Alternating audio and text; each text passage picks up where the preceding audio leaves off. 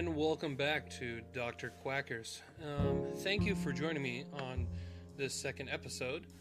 I really enjoyed recording the last one, so hopefully this one goes just as well. I'm also going to do a quick little refresher that there's going to be spoilers in this review, so if you haven't seen this movie, I don't know where you've been for the last 40, 50 years by now. So, the movie we're going to cover today is a movie I watched when I was a young duckling. Star Wars, the original Star Wars, or some people know it as Star Wars A New Hope. So the Star Wars franchise is it's one of my favorite movie franchises of all time. Even with some of the hiccups it's had along the years, even with its current hiccups, it stood the test of time for me, and I just love it so much. And I think part of it has to do with the great characters that the movies established in the original three movies, like Luke, Han, and Leia, and Chewie, and the droids like R2 and C-3PO. They're so well written, and I feel like they're such likable and relatable characters, and they each cover like different archetypes of a character. Like Luke is the naive, like he's the main hero, and he's like an old farm boy, and he's learning how to become a man and being able to, help save the galaxy in a sense. And Han's like the suave, cool guy that has a lot of air and mystery around him, even though he has a heart of gold that he doesn't let anyone really see. And you kind of get hints that that he actually is a nice guy through his comrade Chewie. And I really love that foil for each other in Han and Chewie. And probably one of the most badass female characters in any movie is Princess Leia. I mean, I remember as a kid, I liked all the characters. I wasn't like, ew, it's a girl, I don't like her. I didn't care. I thought she was really cool. I liked how she kind of gave Han shit and called them all idiots pretty much as soon as they meet. Like, as soon as Luke and Leia meet each other, she just like shits on him. She's like a little short for a stormtrooper. And I think that's what makes her so great. And I think that's why Carrie Fisher made that character such a well-known female badass. Like in any science fiction, like I feel like most people, when they watch science fiction and they have like a female heroine, they always think of like Princess Leia and like how well they stack up against each other.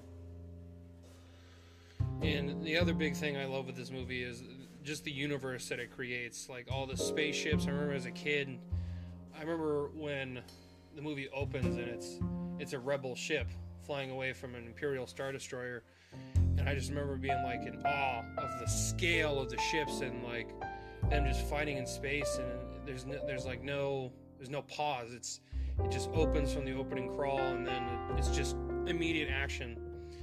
And it really set the Empire as this really imposing threat to the galaxy, because you just, in the beginning of the movie, you see heroes that you don't know just yet that they're heroes, but you see people trying to fight for their lives, and they're just getting slowly massacred by basically like clones of each other. It's just men in white armor. They look exactly the same, and they're just mowing down all of these men as they're just trying to escape. And then, which later then opened, probably one of the greatest movie villains of all time enters the scene, and he just looks so imposing compared to everybody. Like, he's wearing black. He looks, you just know he's the bad guy when you see him. He just looks down at all the corpses, and he's like, that's right, nothing to see here. Business as usual. And also, the other thing I noticed when I was a young duckling was that I loved all of the different species and aliens in the movie. I remember Greedo, specifically, who's a Rhodian, and I really liked how they all had, like, interesting and different languages with each other, and I loved how they had, like, different personalities. Like, you could tell that Greedo was, like, a little on the slimier side. He was very much the gangster, and Han shot first. I don't care. And I really like all the cantina scene when Luke and Obi-Wan enter it, and it like pans around and shows all these like fucking goofy looking aliens, but they don't feel out of place. It's just the way that it's shot and the way that everyone's just kind of like, yep, this is normal. that it doesn't seem weird when you see like basically a guy that looks like Satan with like a giant weird looking like teddy bear looking dude. And I love the whole atmosphere that they set up, and I love how there's so many different locations, which I think later down in some of the newer movies, especially the ones with Disney, I think they've kind of like used way too much desert planets. But in the first film, it covers different grounds. Like it shows like the cold blackness of space and other spaceships, and you can tell the big difference between like the Rebel ships and the Millennium Falcon to like the Death Star and a Star Destroyer and a TIE Fighter. When you go into the Imperial structures and their ships, it just looks imposing, and I think that's what they were going for, and I really love how they did that. Yeah, and I also really liked the Yavin. I remember as a kid, I always wanted to like explore the giant structures and temples you could see there. I don't know, just like watching that movie as a young duckling, I really wanted to go on a spaceship and fly around this universe. And I think that's what many kids like myself felt watching this movie. I know not everyone's a Star Wars fan, but man, I remember I really think that at least one time in your life you should watch this movie. Whether you like it or don't, I just think it's at least know why it's so beloved and it's such a big classic. And the villains are just fantastic. I love Grand Moff Tarkin, and I love Darth Vader, and it really sets up that he's a badass and you don't want to fuck with him. Like, he chokes out one of the Imperial officers, actually I'm pretty sure a few in this movie. It's like he just shows that he has this unforeseen power that you don't know about, and it's only hinted at through Obi-Wan and Vader, that there is like the Force, this unseen entity that lives in all things and binds us and penetrates everybody. That it's just basically it's essentially I don't even know how to describe it, and I think that's the way it should be. I'm not always the biggest fan of like explaining everything in movies. It's just supposed to be this mystical force that no one really understands, and you have to spend, Jedi and Sith have to spend their lives studying this art and this mysterious entity. So I really like that aspect of the universe, and I love how cold and calculating Grand Moff Tarkin is. You never feel like he's being taken advantage of. And like, yes, he can be overzealous with how he treats the Death Star, and he's very cocky when it comes to his trust in the Death Star, and it ends up being his downfall, really, in the final battle. Because unfortunately, he is killed in this one movie, even though I kind of wish he was in more. And I love one of my favorite scenes is when he's basically tricking Princess Leia into telling him where the hidden rebel base is, and she does lie, and she tells him it's Dantooine, but it's actually Yavin 4. But instead, he just blows up her home planet of Alderaan with a Death Star. And that's what he threatened her with. He was like, either you tell me where it is, or I'm going to blow the planet up. And she tells him, giving him a random planet, hoping that her home planet wouldn't be destroyed in this awful scene. And then he just does it anyway. And I think that's what makes Star Wars villains so much more interesting to watch. I don't know, like, I can watch that movie all the time and I never feel as though the villains are just pushovers. Like I noticed in a lot of modern films, villains seem to be not as taken seriously. The focus is more on like why the heroes are so great, and I think that's kind of missing from modern cinema. And I really like how I liked that old shift where it was like, no, like, there's a viable threat, and just because you may not always win, you can, but it will come with a great cost. And I really like that aspect of this universe, and I love the way that the villains work with me.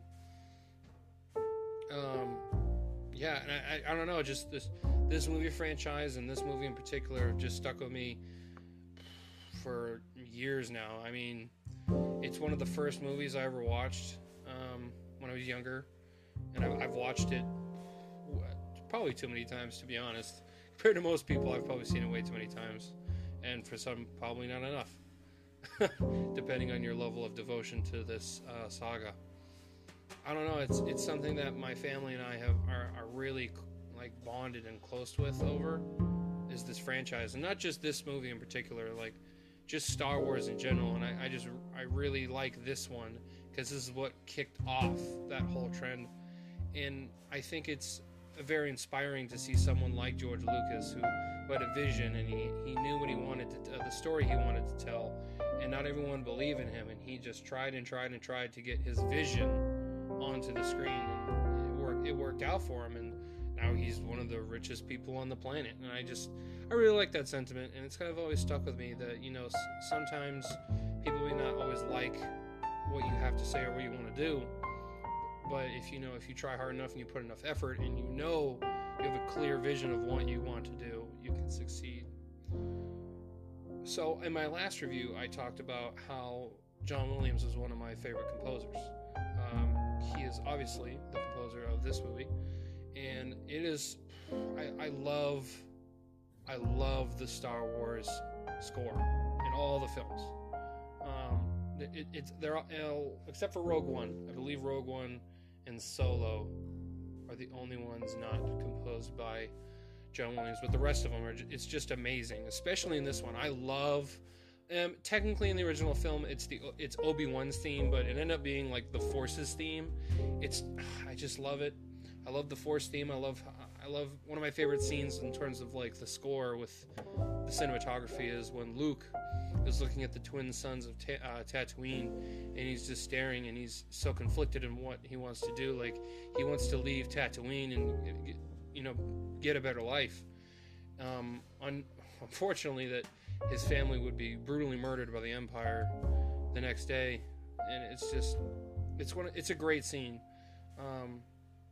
I love the beautiful cinematography and like the wide shots, and just the music just enhances everything. And you never like look at the scene and you like maybe we should tweak this, maybe I want a different song here, I don't know.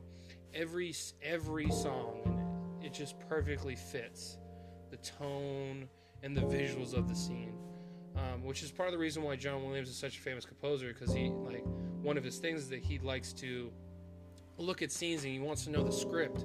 So when he writes music, he visualizes what's going on, and I think that's why his score just beautifully fits the film so well. Now, I know I just spent about 15 or so minutes talking about how great and how perfect this movie is, but there is one thing that isn't perfect in my eyes, is the dialogue. The dialogue isn't terrible, but it's also not great. I love George Lucas, and I love his writing. I think he's a great grand scheme, like big picture writer. Like the way he writes universes and overlapping stories, I think is really well done. But his dialogue is a little rough around the edges, and I think due to the caliber of actors he has in the film, it doesn't come out as much that his dialogue isn't great, even though a lot of the actors, particularly Mark Hamill and Harrison Ford, and I can't remember the actor's name of Obi-Wan, I apologize for that, but also him as well. They will constantly tease him about like, we need to change this, we need to change that, so it doesn't sound as corny. And that's my only gripe with the film, because sometimes when I really pay attention to what they're saying, because sometimes it's such a visual, like, spectacular moment. Just watch the whole film, it's such a visual masterpiece that sometimes with, like, even though the dialogue isn't fantastic, you kind of just forget about it. You don't really pay attention to it. But when you've seen it like hundreds of times, like I have, you kind of like start to notice these things, like, that sounds kind of weird. I don't know why he would say it like that. But yeah, that's my only real critique of the film. I mean, it has a few like few mess ups, but like the stormtrooper hitting his head on a door, stuff like that. Nothing that I would ever be like, it's a worse movie because of these things. And I think that's part of the charm of the original film, that so many people loved it. It had those like weird moments where it's like, did you see that? I think that was a mess up. Which is what I kind of like about old films, is that I like seeing those like weird like bloopers that no one really notices. I like that stuff. I think it's really interesting. I really think that's what can make people like a movie more, is that they're spending time looking at every still frame and every corner and every inch of the screen. And I think that's what really shows you like how dedicated people are to these films, to try and find even the littlest like weird or annoying critique that they can find, just to be like, this is why it's not this is a mess up, you gotta fix that. I think it has positive and negative. Like I'm not gonna knock the score, of the movie, because of stuff like this stormtrooper hitting his head off of a door, or stuff like that, or some of the funny dialogue of the stormtroopers being like, you need to close the blast door, open the blast doors. So stuff like that. The humor is another thing that I love for this movie. I think that it's kind of lost the humor a little bit in some of the newest films. I just don't think they're like, the jokes aren't as eloquently delivered as the earlier movies are, and I think it has to do with the caliber of actors, because to be honest, in the first three films, other than Ewan McGregor in the prequels, and Samuel L. Jackson, there are a few good actors in the prequels for sure, but like main character actor wise, other than Ewan McGregor in the prequels, the original trilogy just definitely has the most like skill. I love Mark Hamill, and I love Harrison Ford, and I love Carrie Fisher. They're all great actors, and I think that's why the humor and they're putting their own personality into the characters is what made them so beloved, which is what I think has made people even now prefer those like older looking films over some of the new ones, because they don't have that same charm, which is why I think this movie is so special. So I'm going to bring this review to a close, and I'm just going to say this. I will always love this movie, and I will continue to watch this movie, and I will show my future offspring this movie. I'm kind of torn with what I want to score with. There's a part of me that wants to give it a 10 out of 10. But it's not a perfect movie, which is also a good thing. It's that great movie that's just like right there, and which at times can be a strength, because it has sequels, so that it leaves wiggle room for those sequels to do it better. So if I don't give it a 10, it's not because I don't think it's a masterclass film. It's that maybe I hope that the next film will be that 10 out of 10. So I'm gonna go with what I think is right. I'm gonna go with a 9 out of 10. I highly recommend watching this film. It's a masterclass film. It's one of the greatest films of all time, and I think it always will be, no matter how much someone tries to tarnish its reputation with modern day audiences. There's way too many people out there that are fans of the original trilogy. I don't think it will ever die. Look at stuff like The Mandalorian. It still inspires great Star Wars product. I just don't know how long that will go for, but I know that the original trilogy, especially the first Star Wars, always will. So thank you for tuning in. I hope you enjoyed this episode. I'm hoping that I'm speaking a little more naturally. I'm not as much used to this. I've never been a one-on-one talker before. I know I can mumble sometimes, so please give it a follow. Give me another listen, please. I'll take any feedback you can send my way. Thank you.